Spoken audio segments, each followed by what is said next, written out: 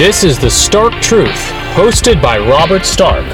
Brought to you by StarkTruthRadio.com. Robert Stark is an American journalist and political commentator. You can listen to his podcast at www.StarkTruthRadio.com.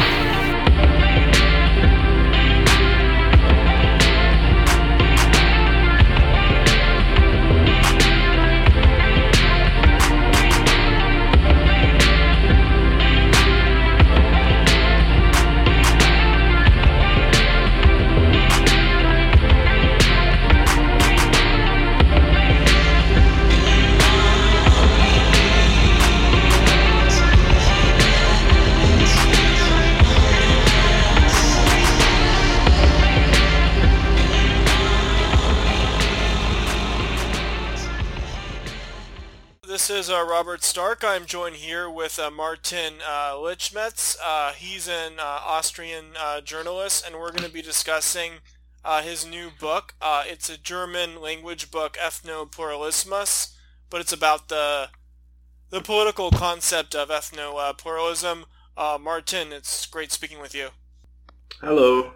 Martin, can you give our audience some background information about yourself? Well, right, I was born, I live in Vienna. I am a journalist, writer and translator. I have been associated with the German New Right and also with the identitarian movement in Austria and Germany. And by now I have written several books. This is probably my, sixth or seventh. I haven't really counted. I have also done a few other things, like I did a German translation of the famous novel Camp of the Saints by Jean Raspail in German, and it also became a minor bestseller in 2015 when we had the refugee crisis. So, well, I guess this is the most important things to say about me. The book is about ethnopluralism, and the concept, it's generally associated as far as the origins go with Alain de Benoit and the French New Right.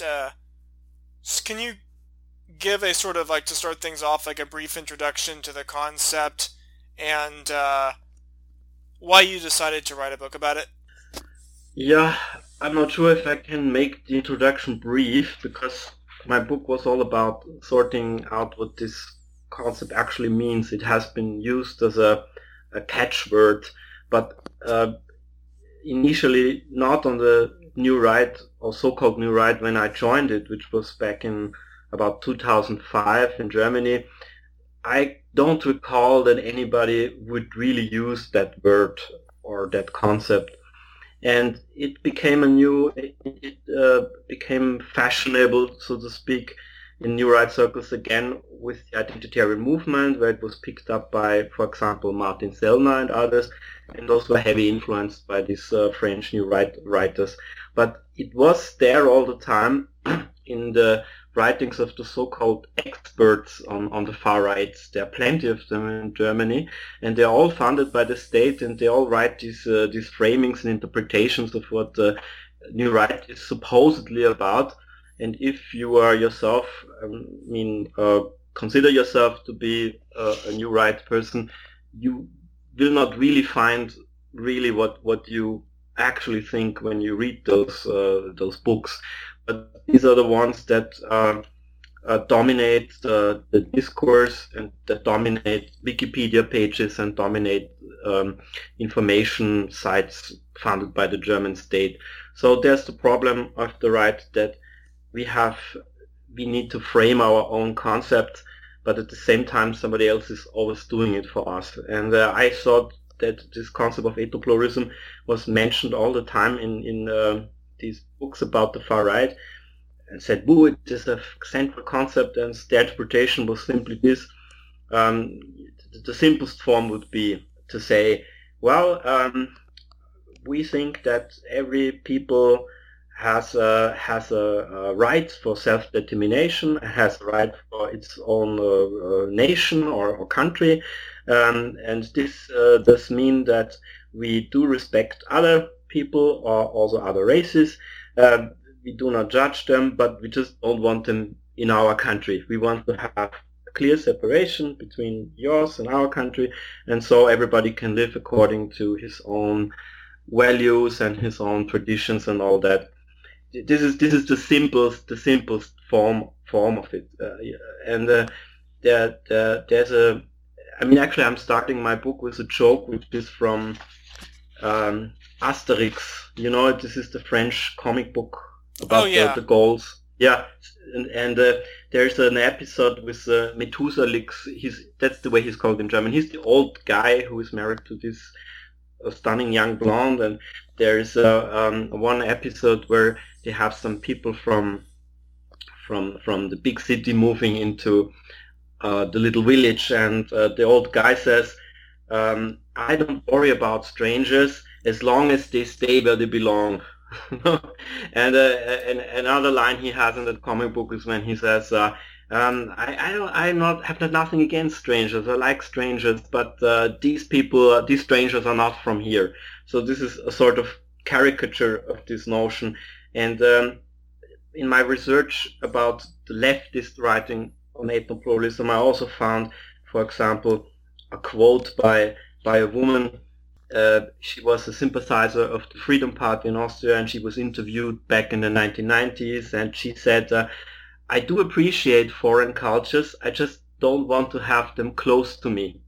I think it's important to kind of clarify, because there's sort of some confusion about the definition, like are there specific policies, because there's the idea of having nations that are specific to one group of people, and to what degree is that basically similar to ethnopluralism, but just like rebranded for better optics? Yes, I mean, if people look up a concept on the internet, they Google it and they usually find Wikipedia. So I find the German Wikipedia site on ethnopluralism, and it's a complete mess.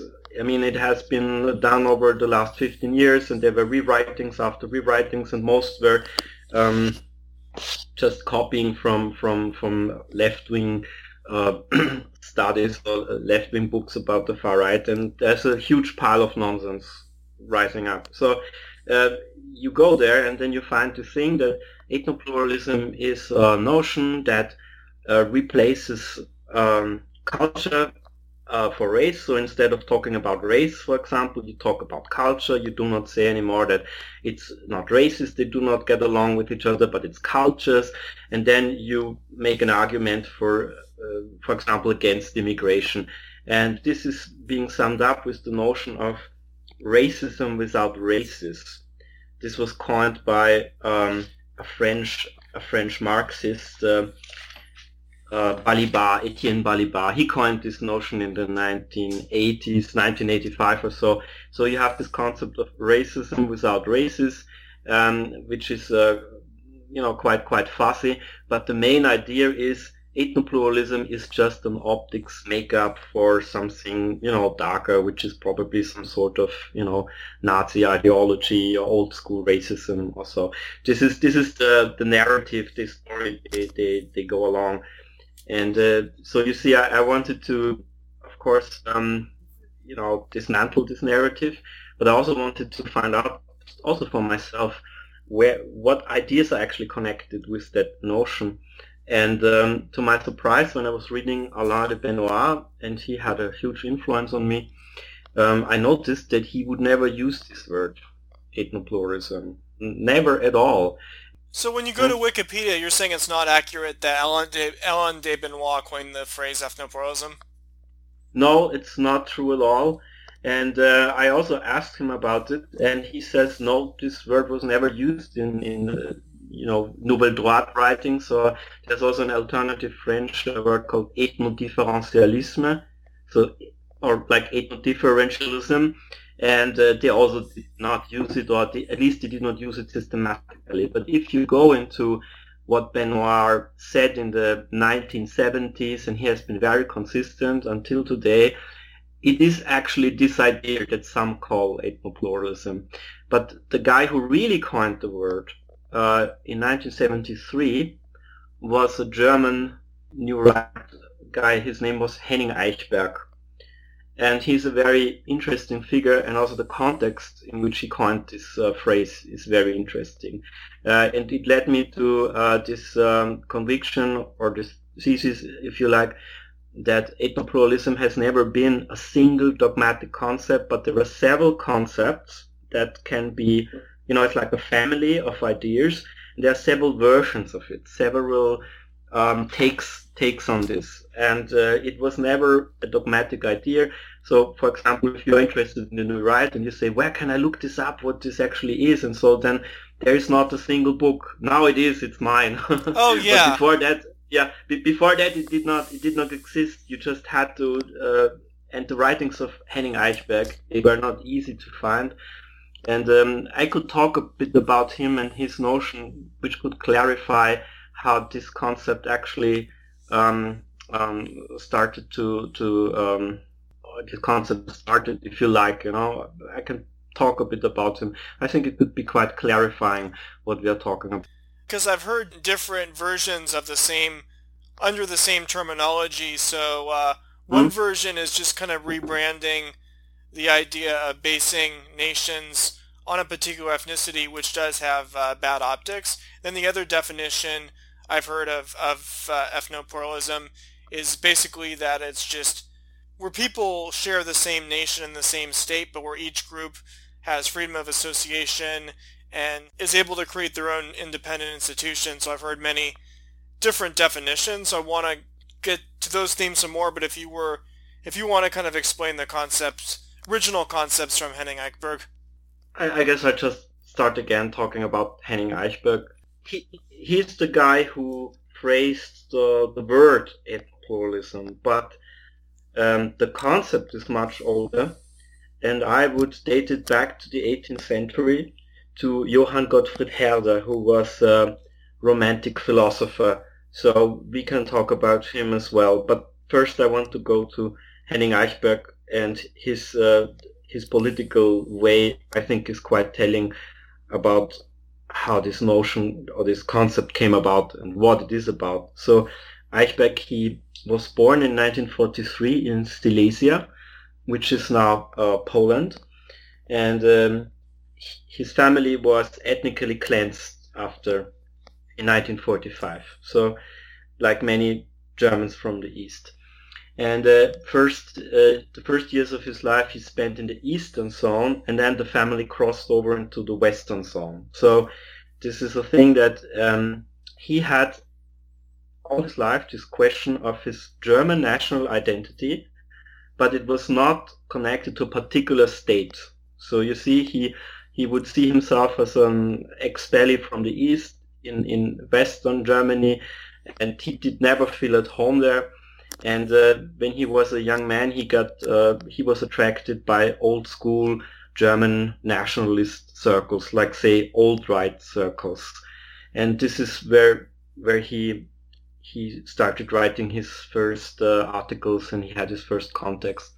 And now one of the major publications of that alt-right, or maybe they were already facing towards something new, was a magazine that's called Nation Europe, Nation Europa, Nation Europe, and it took its name from Oswald Mosley. He had this concept of Europe a nation, and it was mostly edited by people who were associated with the international Waffen-SS, you see, in Second World War.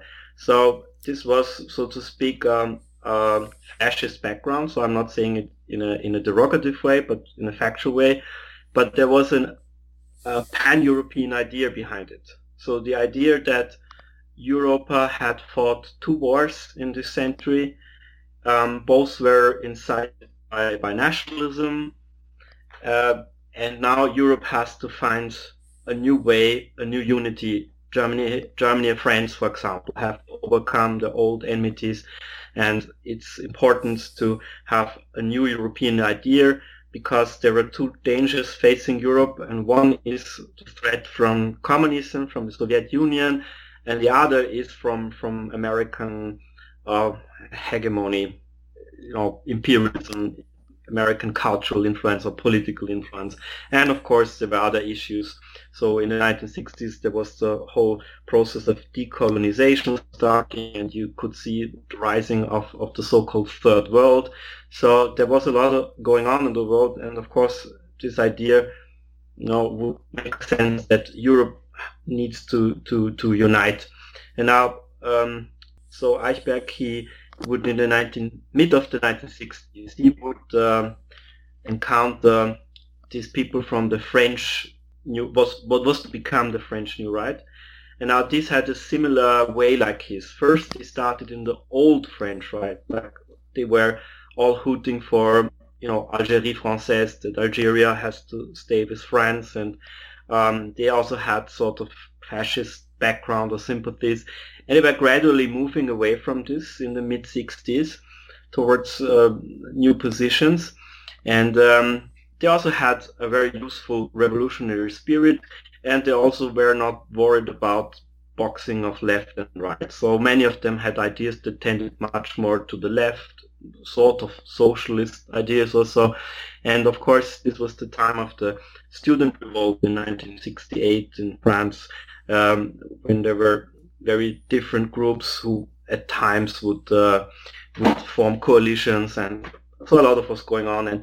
And these young nationalists in France and Germany, they were inspired by this, and they thought there needs to be a new way to rebrand nationalism, so to speak. Yeah, and for Eichberg, it was now his central problem was that he was living in a divided country, which was robbed of its identity. So on one side you have Americans, on the other side you have Russians or Soviets, and both are indoctrinating the Germans with their view of history and their ideology. But where is Germany now? Where is the German identity now? This was a lifelong question. And at one point he felt that actually all these third world countries that are liberating themselves from colonial rule and from French or from British or other rule, don't they have something in common with Germany?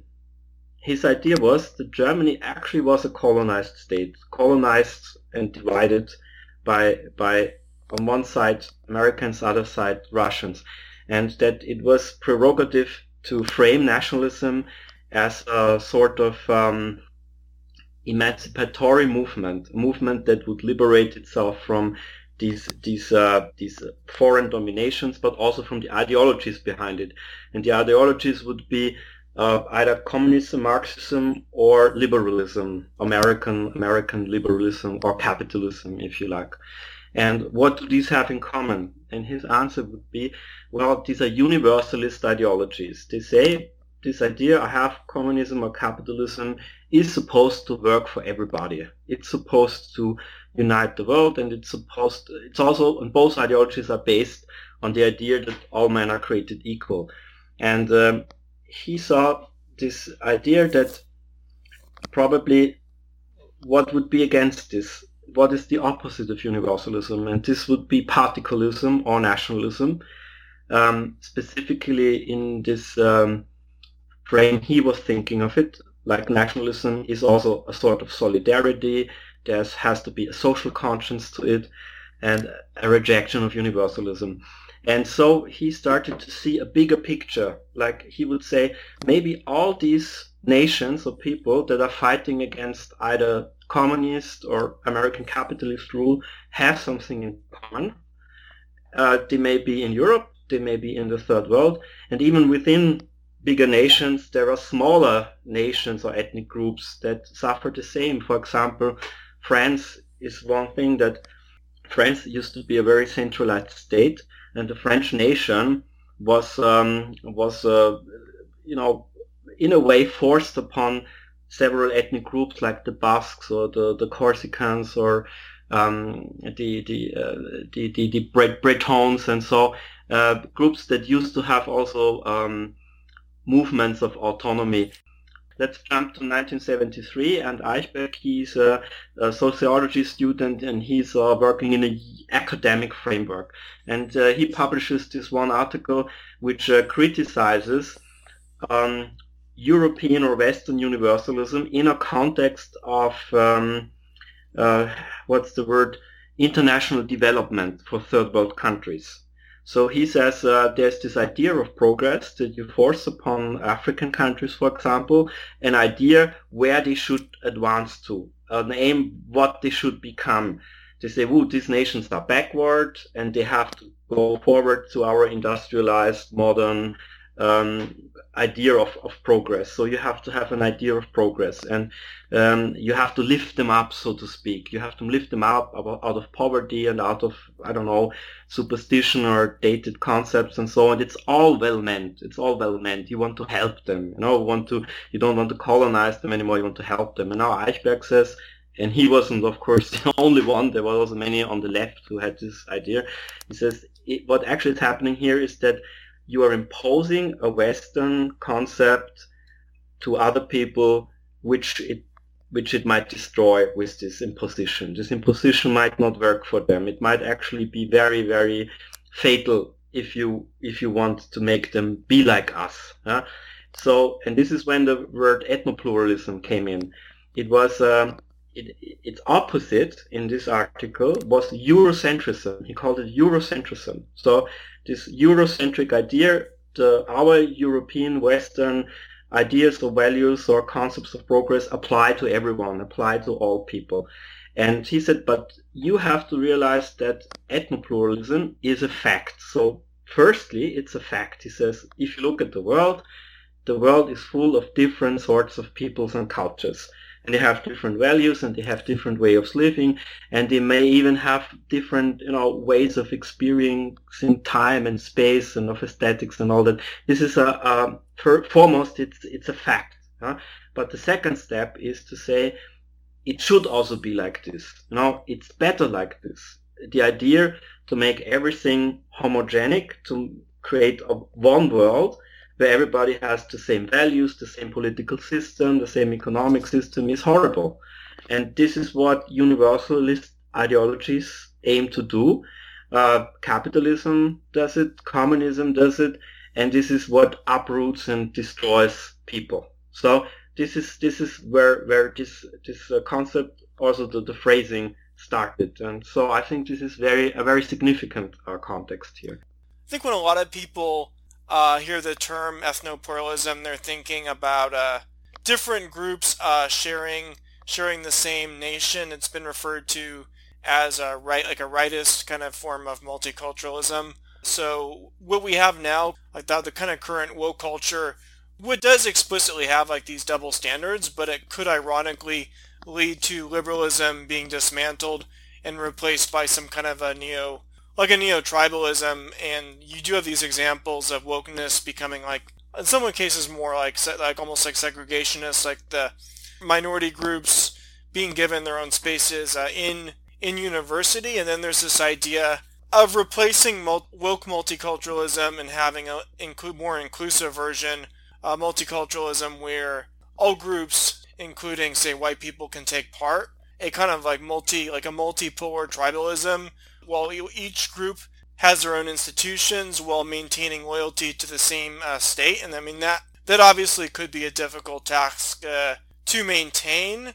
So you mentioned something about the Canadian political figures, Charles Taylor and Greg Kimlicka. Yeah, multiculturalism, so say like the English and the French are as much part of it in Canada. Can you comment on that particular model, and is that different than the type of ethnopluralism you're describing in your book? Yeah, well, the problem about the idea that you have different ethnic groups within a common political entity like a nation state is where they are located. To say it simply, where do they live? What is the space they inhabit in? And the thing is that nation states, the way we know it, homogeneous nation states, are a quite new invention in history. So this idea came up in the 19th century. And are you talking about the Westphalian concept of a nation state that broke away from empires like the Habsburgs?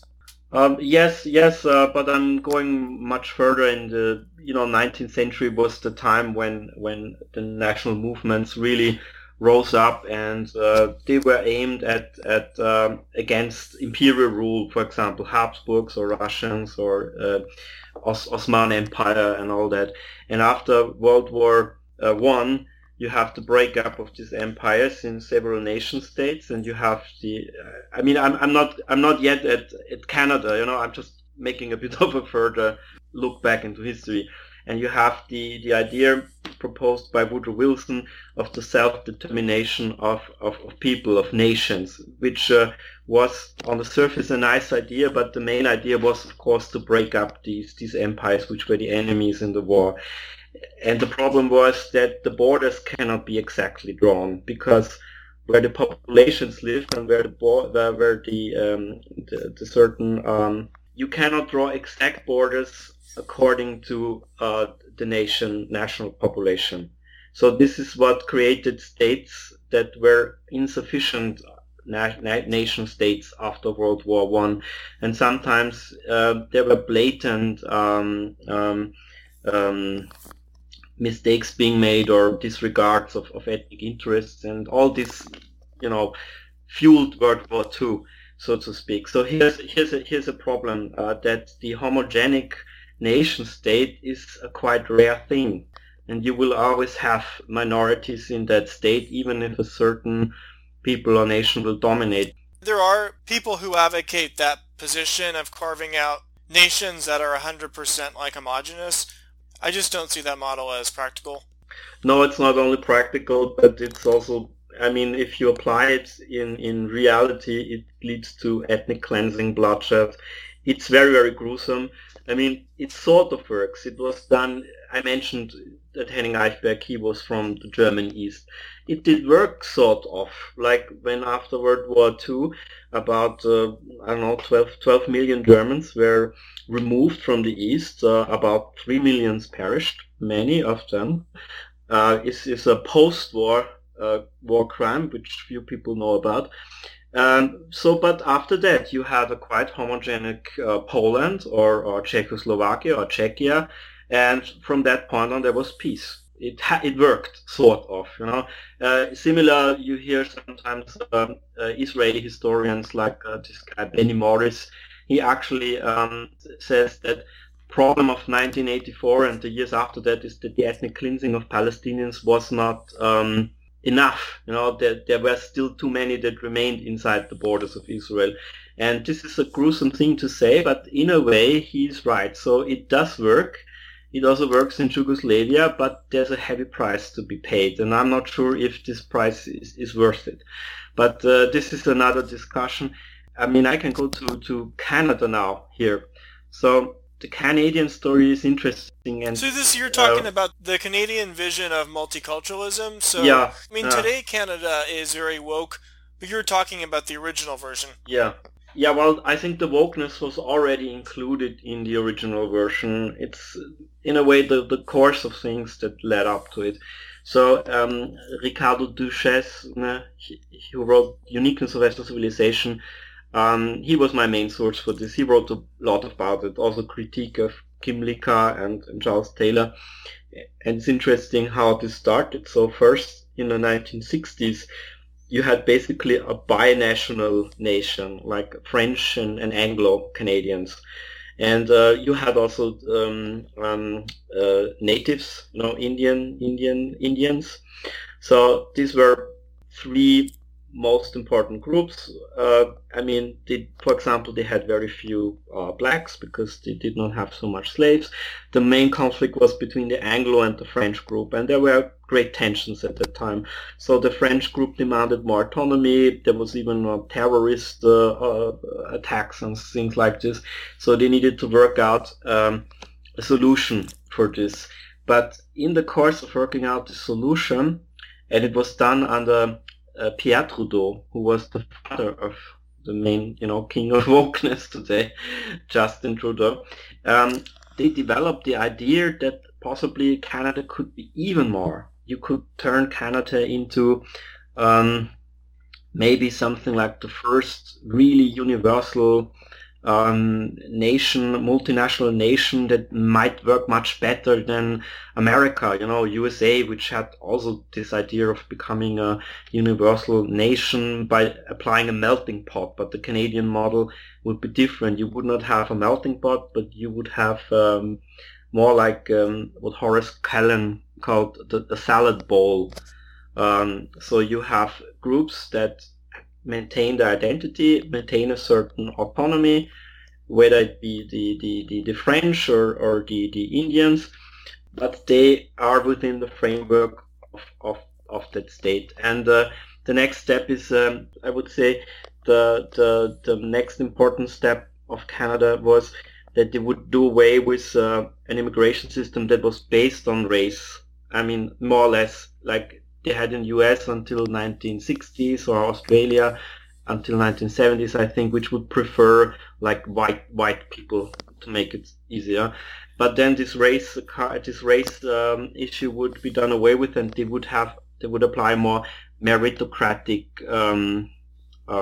measurement, like to say, okay, we take in people, but they need to speak the language, they need to be educated, and so on. So this would be the model, and they can come from wherever, they can come from any country.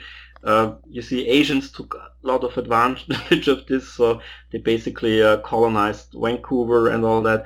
So Canada more and more grew into this super diverse nation, at the expense of the Anglos, I would say. And now comes in Charles Taylor, who is sort of the official state philosopher of the Canadian model. And the interesting thing is that he does refer, just like Henning Eichberg did, to Johann Gottfried Herder, the romantic philosopher, German philosopher from the 18th century. We can talk about Herder maybe later, but the idea is that he says, no, it's wrong to force ethnic groups into assimilation. It hurts their self-respect, their identity. They have just to follow certain laws. But he also would get a step further and say, but in order to maintain their identity, they should be allowed to have certain kinds of different laws. Like in an Indian reservation, they would have some extra laws, you see. So the idea is that every group the state has to provide for any group to maintain their identity, but this would also mean special rights for these groups. So those are the special rights, basically means the double standards. So yeah, that's like the foundation of woke ideology as it is. Like there's all these different political solutions, and you kind of have to rank them as like what are the most practical. And I think a kind of rightist version of multiculturalism where all groups are allowed to take part, we'd have to kind of discard like the kind of double standard. I think it would like fundamentally change the identity of America, but I think that's going to be inevitable. And you do see this with like American conservatism, the concept of MAGA taking back America. I mean, it could have a demographic overtone, as a lot of woke types will say it's a dog whistle, but there's also kind of Americanism as an ideology, and just kind of an overall decline in trust in major institutions. You could see in the future like many building up social capital and patronage networks rather than relying upon institutions if there is like a major decline in trust in major institutions, and just how like white Americans are generally they're generally fairly individualistic, or they think about like more kind of mass society as a whole. And then with like civic nationalism, like the kind of assimilationist model, like the Canadian model of multiculturalism and the salad bowl, and the critique from the right that that's bad for social cohesion. You see this with Europe, like the assimilationist model. Some European governments there's been like proposals to ban like the Muslim headscarves. But the thing about the kind of assimilationist model rather than multiculturalism is they're kind of assuming that their group is going to be dominant in the long run, and then being able to impose their values upon others. So let's just say if the demographics fundamentally transform, then if that group is no longer the majority, they may have to sacrifice their culture for the values of the majority. So the kind of melting pot model that's been promoted generally, like mainstream American conservatives will say they support the melting pot, and I mean that definitely has flaws. So then you go into kind of the trends of just like neo-tribalism. A lot of these trends they could be cultural or sociological trends based on how people think or how people function, rather than an official government system. Well, yeah, I mean, the question is what does hold these diverse people together? You need to have a common, how you say it, you need to have something common, something they can all agree upon, they can respect, you know. I mean, it would work, for example, in multi-ethnic or multinational empire, as long as the emperor, the rule of the emperor of the ruling monarchist house is acknowledged by all these people, it does work. But the moment this is in question and the legitimacy of monarchy or the emperor is in question, it does fall apart. Many people say that, for example, Yugoslavia did work as long as Marshal Tito was alive. He was a sort of integrating figure, which these different nations could agree upon, but as soon as he died, all the old national conflicts would come up again. They, went back to decades, and then it all started off again. And as for the American model, well, the Americanism or the American idea is based on individualism. You acknowledge the individual, and when Americans will talk about pluralism, they think of a pluralism of individuals. This is what American liberalism is about. But now it turns out that individualism is not so much valued among certain ethnic group, or that there are other. You're basically describing the double standard. Yeah. Like there's, I guess like the term heritage Americans, and that group is more individualistic. Yeah, they have an individualistic mindset, and then other groups come in who are more in-group preference, and they have an advantage. So, yeah, like how sustainable that kind of double standard is long-term. It's not so much, I think, the right complains about like a institution-imposed double standard, but I think it's just kind of the value of individualism and liberal idealism have just been a fundamental of America for a long time. Because even like if you talk to a lot of Trump supporters, when they talk about taking back America, even like the woke left will interpret that as like a racist dog whistle. But even then, a lot of times they're thinking more in terms of Americanism.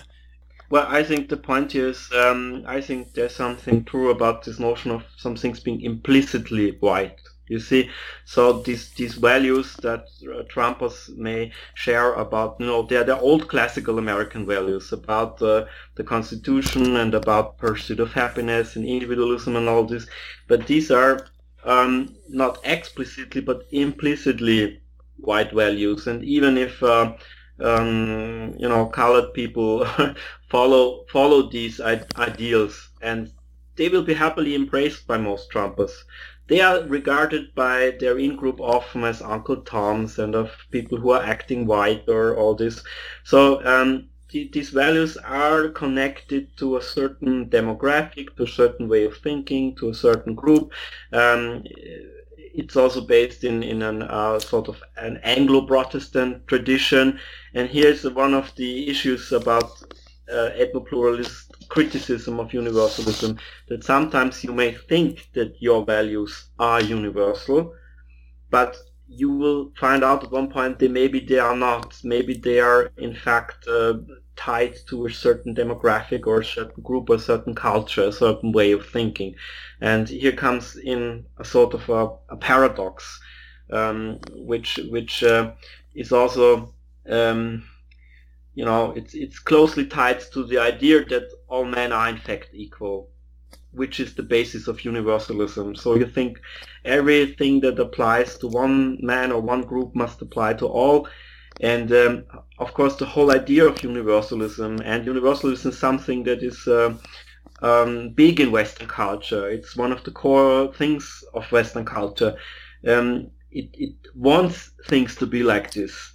Now it has this urge to say, we want to expand, we want to have it for everyone, and you may do it in a very good faith. You may really think that if you expand human rights on the whole planet, the world will become a better place.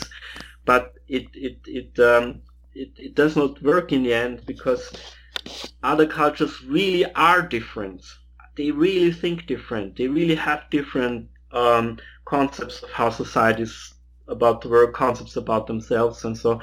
And this is why the multiculturalist model had its biggest problems with Muslim immigration into Europe. So because Muslim values are on the whole more conflicting with Western values than any other, it's harder to integrate. I mean, it even, is the source of animosity.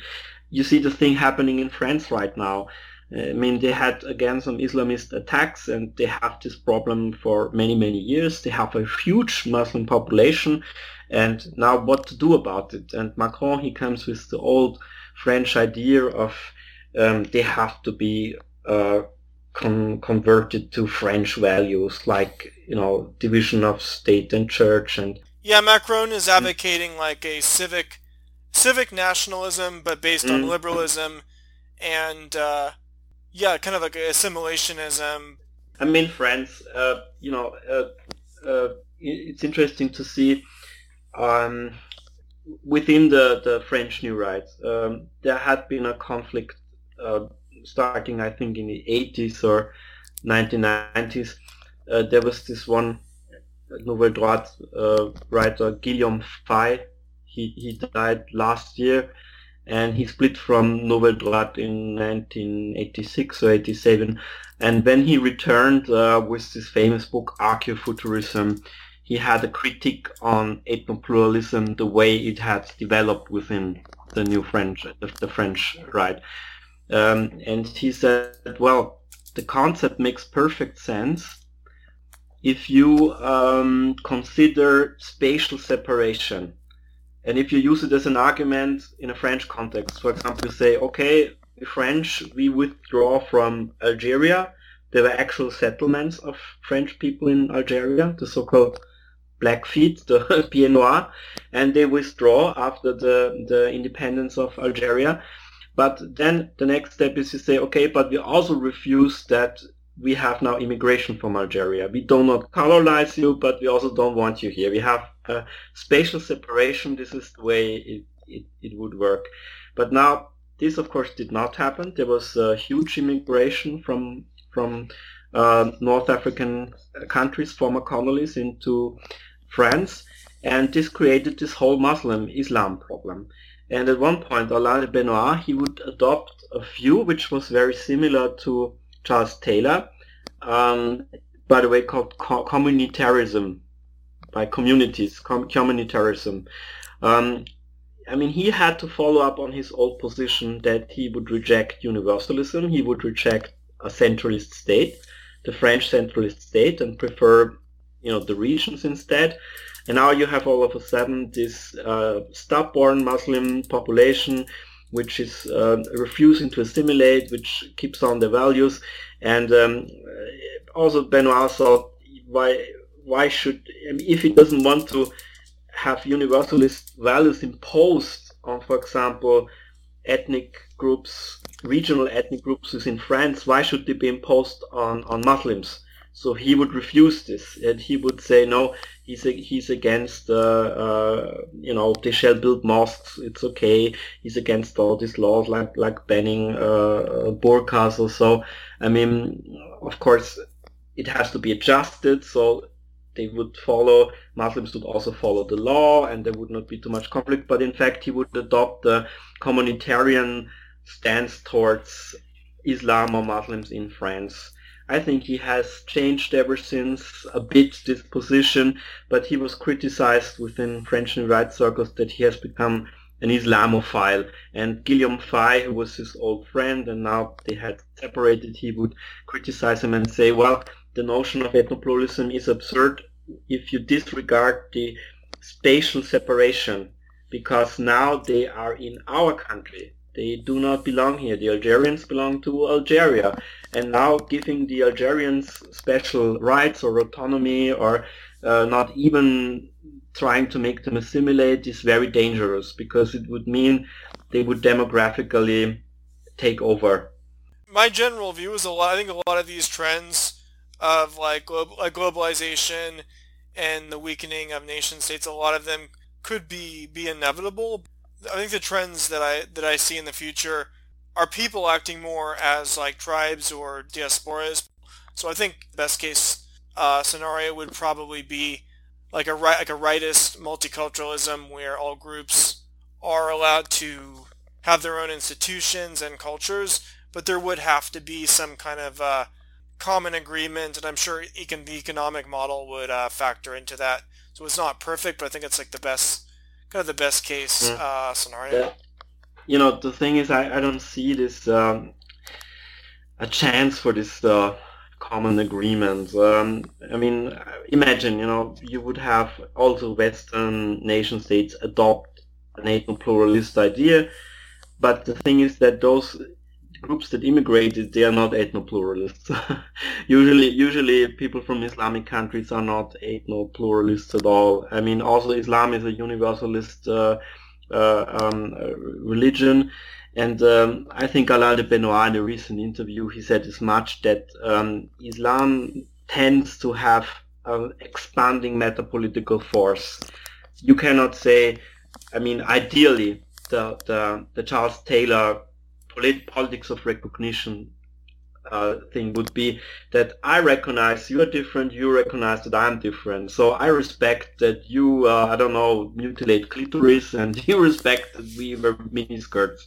You see I'm exaggerating here, but you can see that it actually doesn't really work, because although if you really believe in your cultural value system, you probably won't be able to tolerate so much things that really strongly go against your values. And there's always this, this striving, this will to power, this expansion. And here's one of my critiques of ethnopluralism. One thing I want to clarify about this is your book promoting the ideology? Partly, yes. My main point is I just want to sort out what kind of ideas are there to have an understanding, and then in the final chapter make an assessment what I think is worthy, what is useful, and what will not work. But I'm just proposing it. So you see, I leave it to the reader of my book to pick out what he thinks is working, or is makes sense, or is good. Yeah. So it's not a book promoting, but it's more written as a sort of understanding. I just want to understand first what is going on, and this is why the subtitle is also called Critique and Defense. So I'm both defending the concept, but I'm also criticizing it. But most of the book is right about the history of the concept, which I think helps to understand what it is about. Then there is like the concept of freedom of association, and in the kind of American framework, the example of like Native American reservations, because of the history of oppression, like they're given some special rights to semi-autonomy. So what do you think about like that model of expanding like semi-autonomy to more regional autonomy? And how familiar are you with that model of the Native American reservations, where they have control over who moves in there, and they have like their own school system, their own police? I'm not sure if that works so well. I have read a lot of critique about it, that this become, this is being abused, the system, for illegal activities, to have this casino thing going on.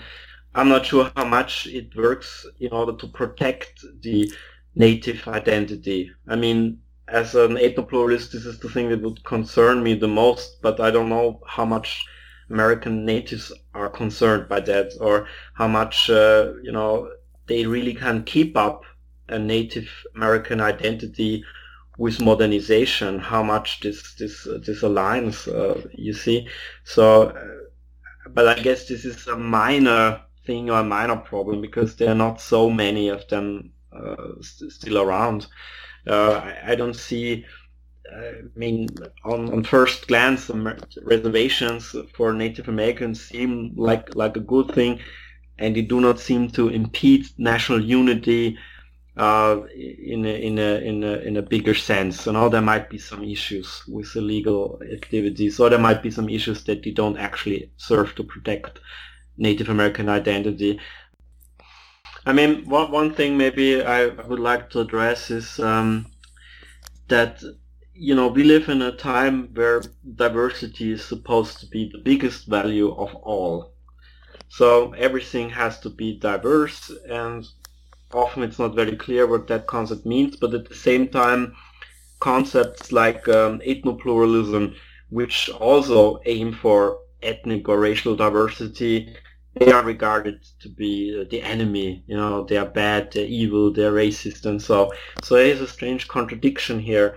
And often, you know, in the beginning I mentioned these literature on the far right, which also emphasizes that on the surface there may be similarities between multiculturalism and ethnopluralism, but of course these are totally different things. And so I see something strange going on. I see right-wing people today mostly have an agreement that they are not only they are not only striving for their own nation, but there's a common idea that we are fighting for the idea of nationhood in itself, or the idea of ethnic diversity in itself. And now there's a difference between multiculturalists and ethnopluralists, how this ethnic diversity can be maintained, what are the conditions of it, you see.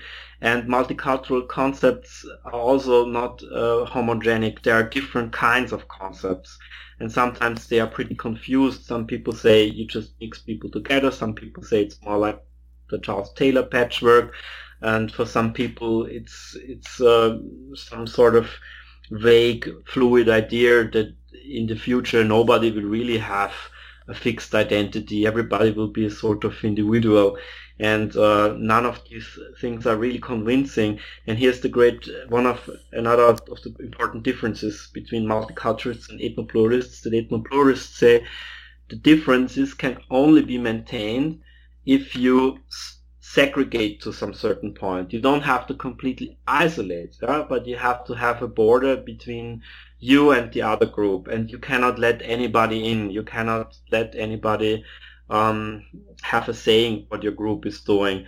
And this is of course deemed as being, you know, racist and ignorant and all that. And actually this sort of ethnopluralism that emphasizes that sometimes you need to be intolerant, or you need to be segregating in order to maintain your identity, was defended by the French anthropologist Claude Lévi-Strauss.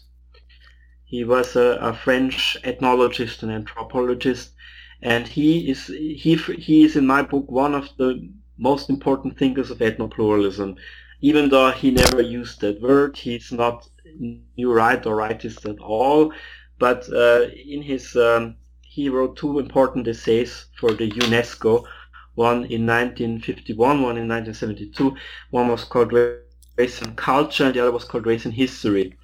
And it's a bit complex to go more into detail into that, but the bottom line in his essay, Race and Culture, was where he said that, you know, the idea that everybody should be tolerant to everybody else, everybody should unify, everybody should acknowledge everybody else.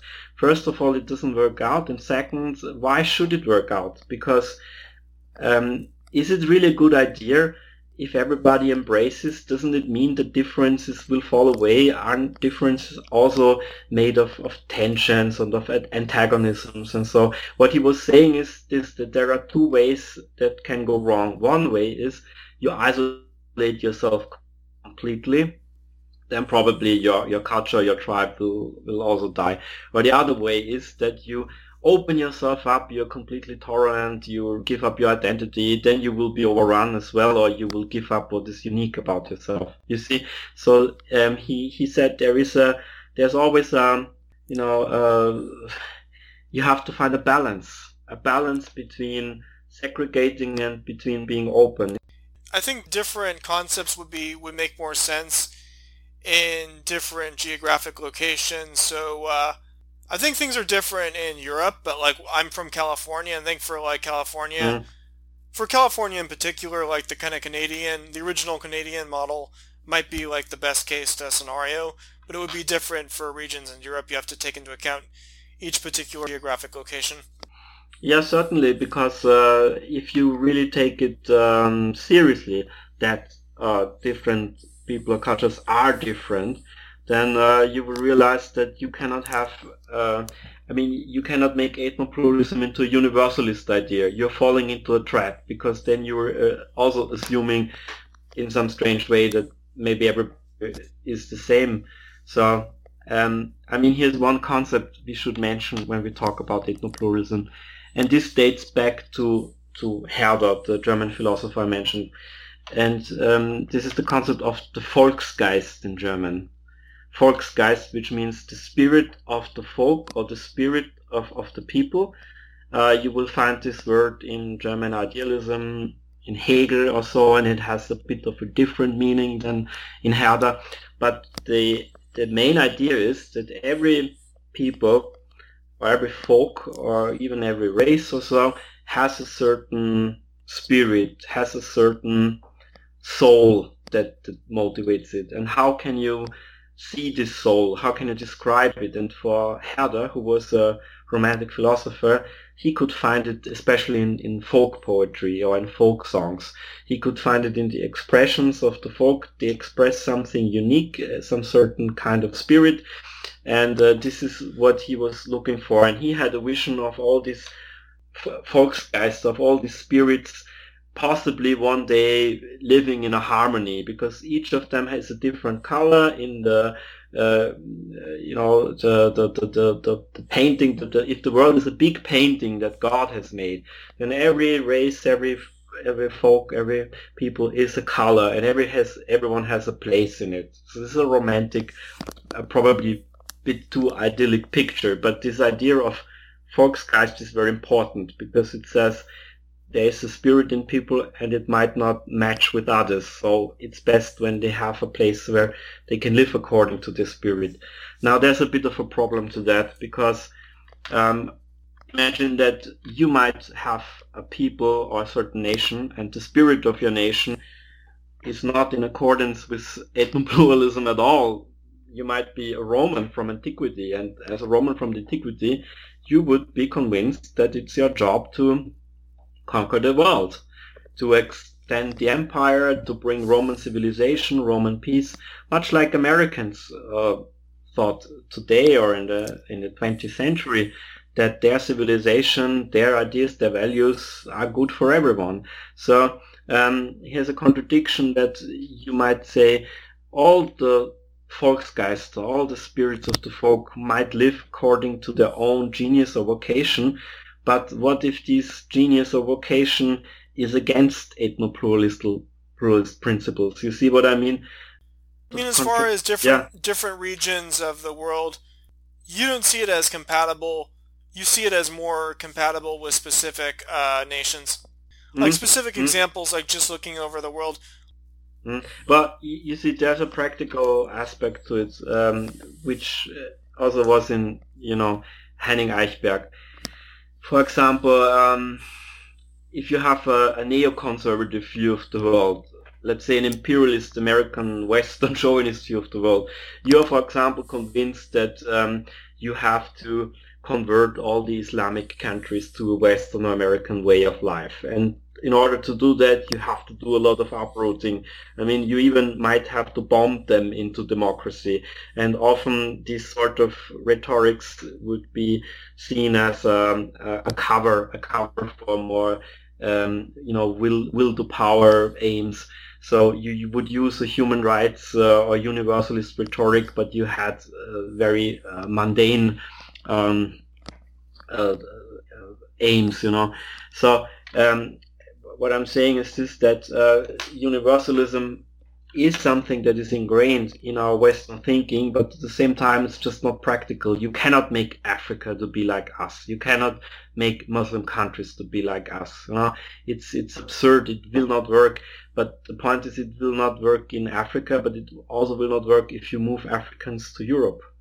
They will never become like us. They will never, maybe some can assimilate, but in the long run it will not work out. And I think this is one of the important things to understand if you think in an ethno-pluralist way, that you have to take pluralism seriously.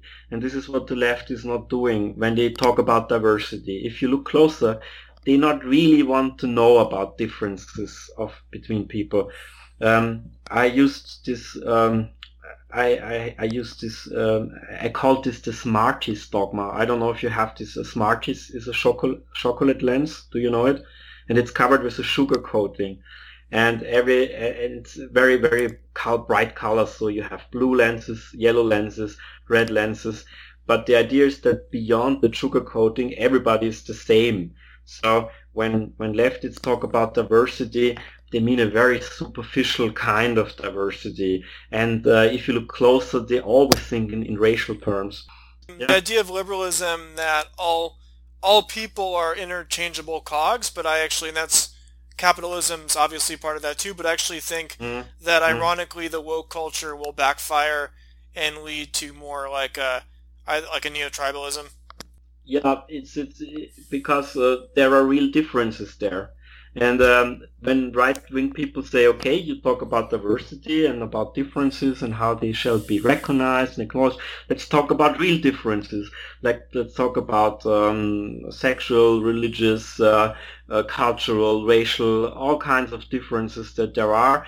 And then the left screams and says, oh, this is horrible, this is racism. So you see, this is very superficial.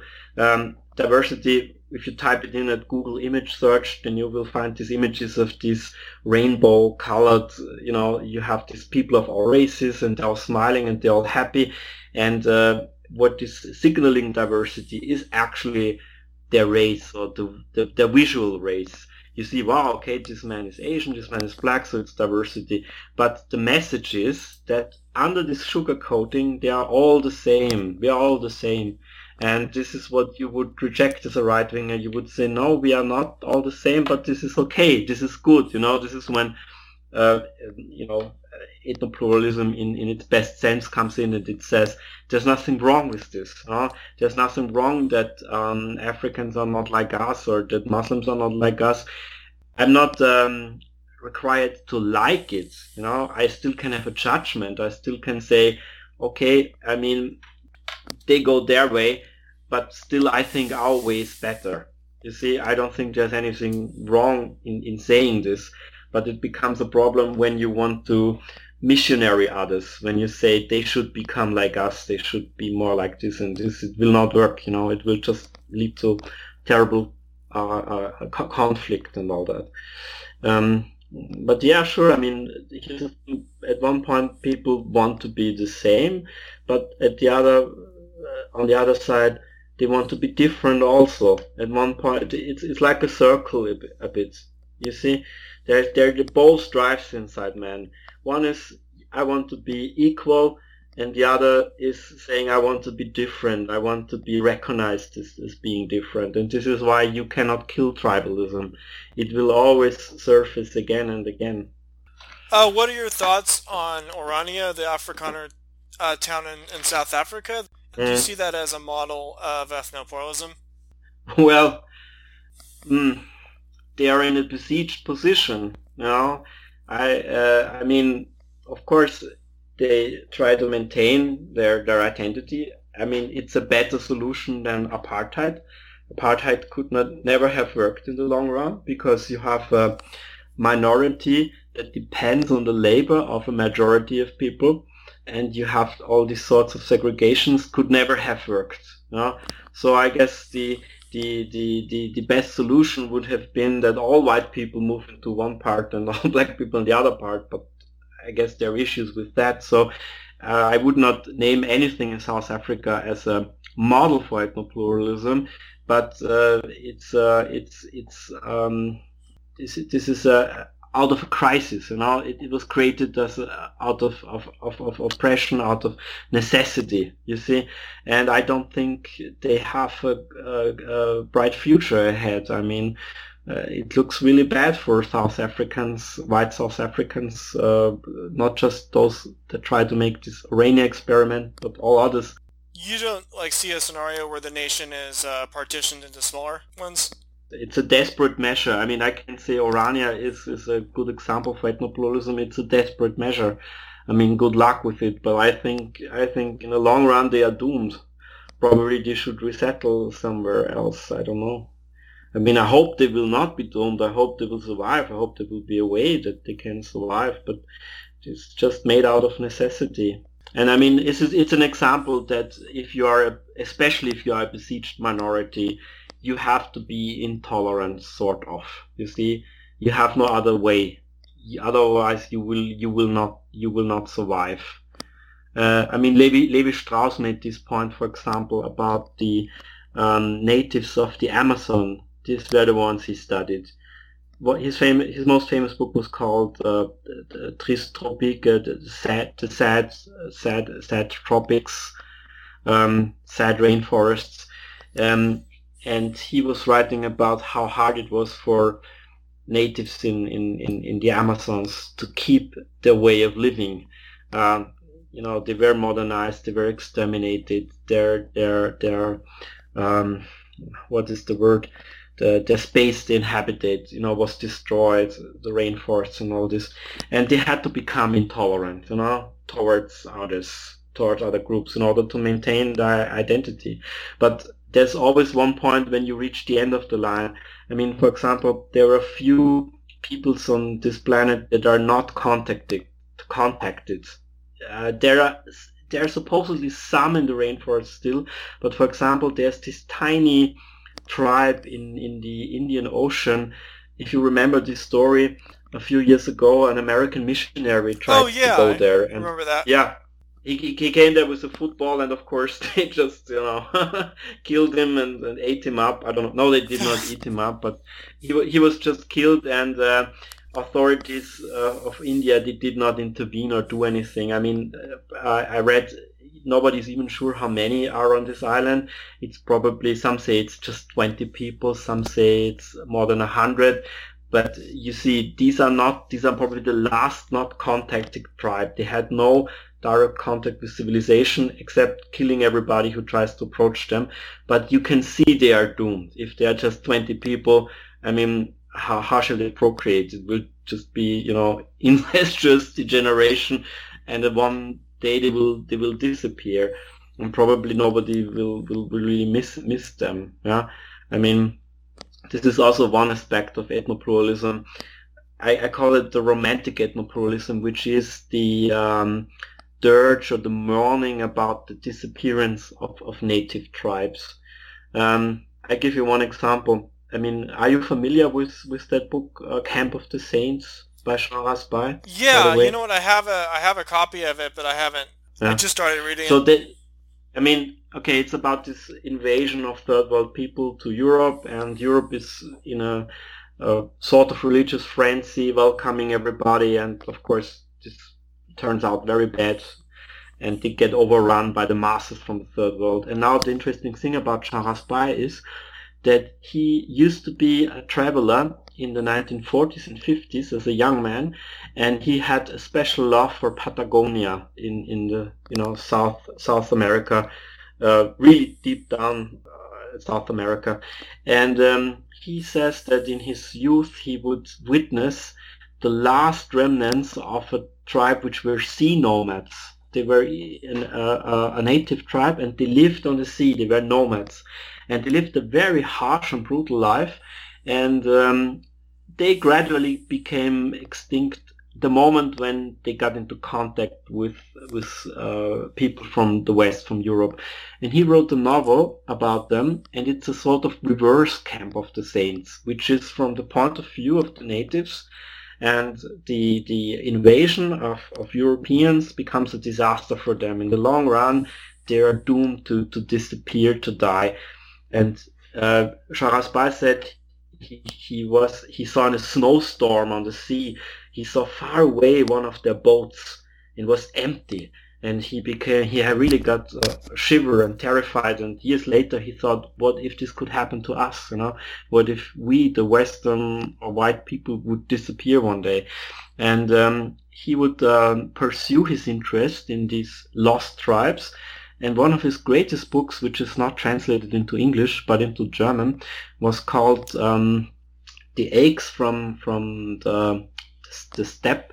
Is this word the steppe or the grasslands? The Aches from the Grasslands, and it's about his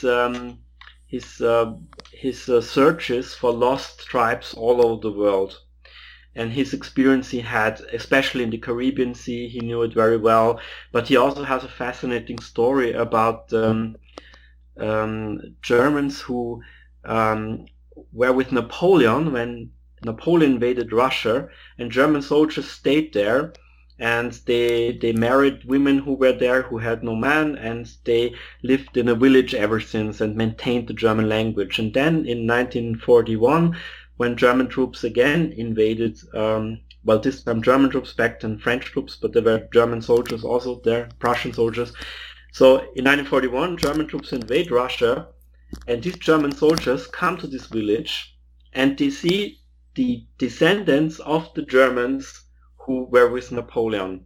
And they speak German, and they recognize each other, and they feel to stay with them. I don't know if he had invented that story.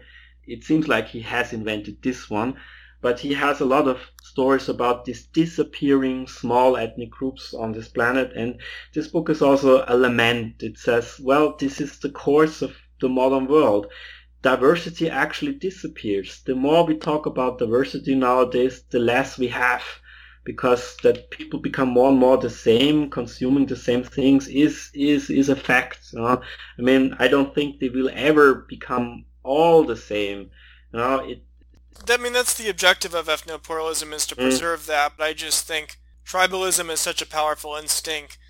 Yeah, I see it as inevitable.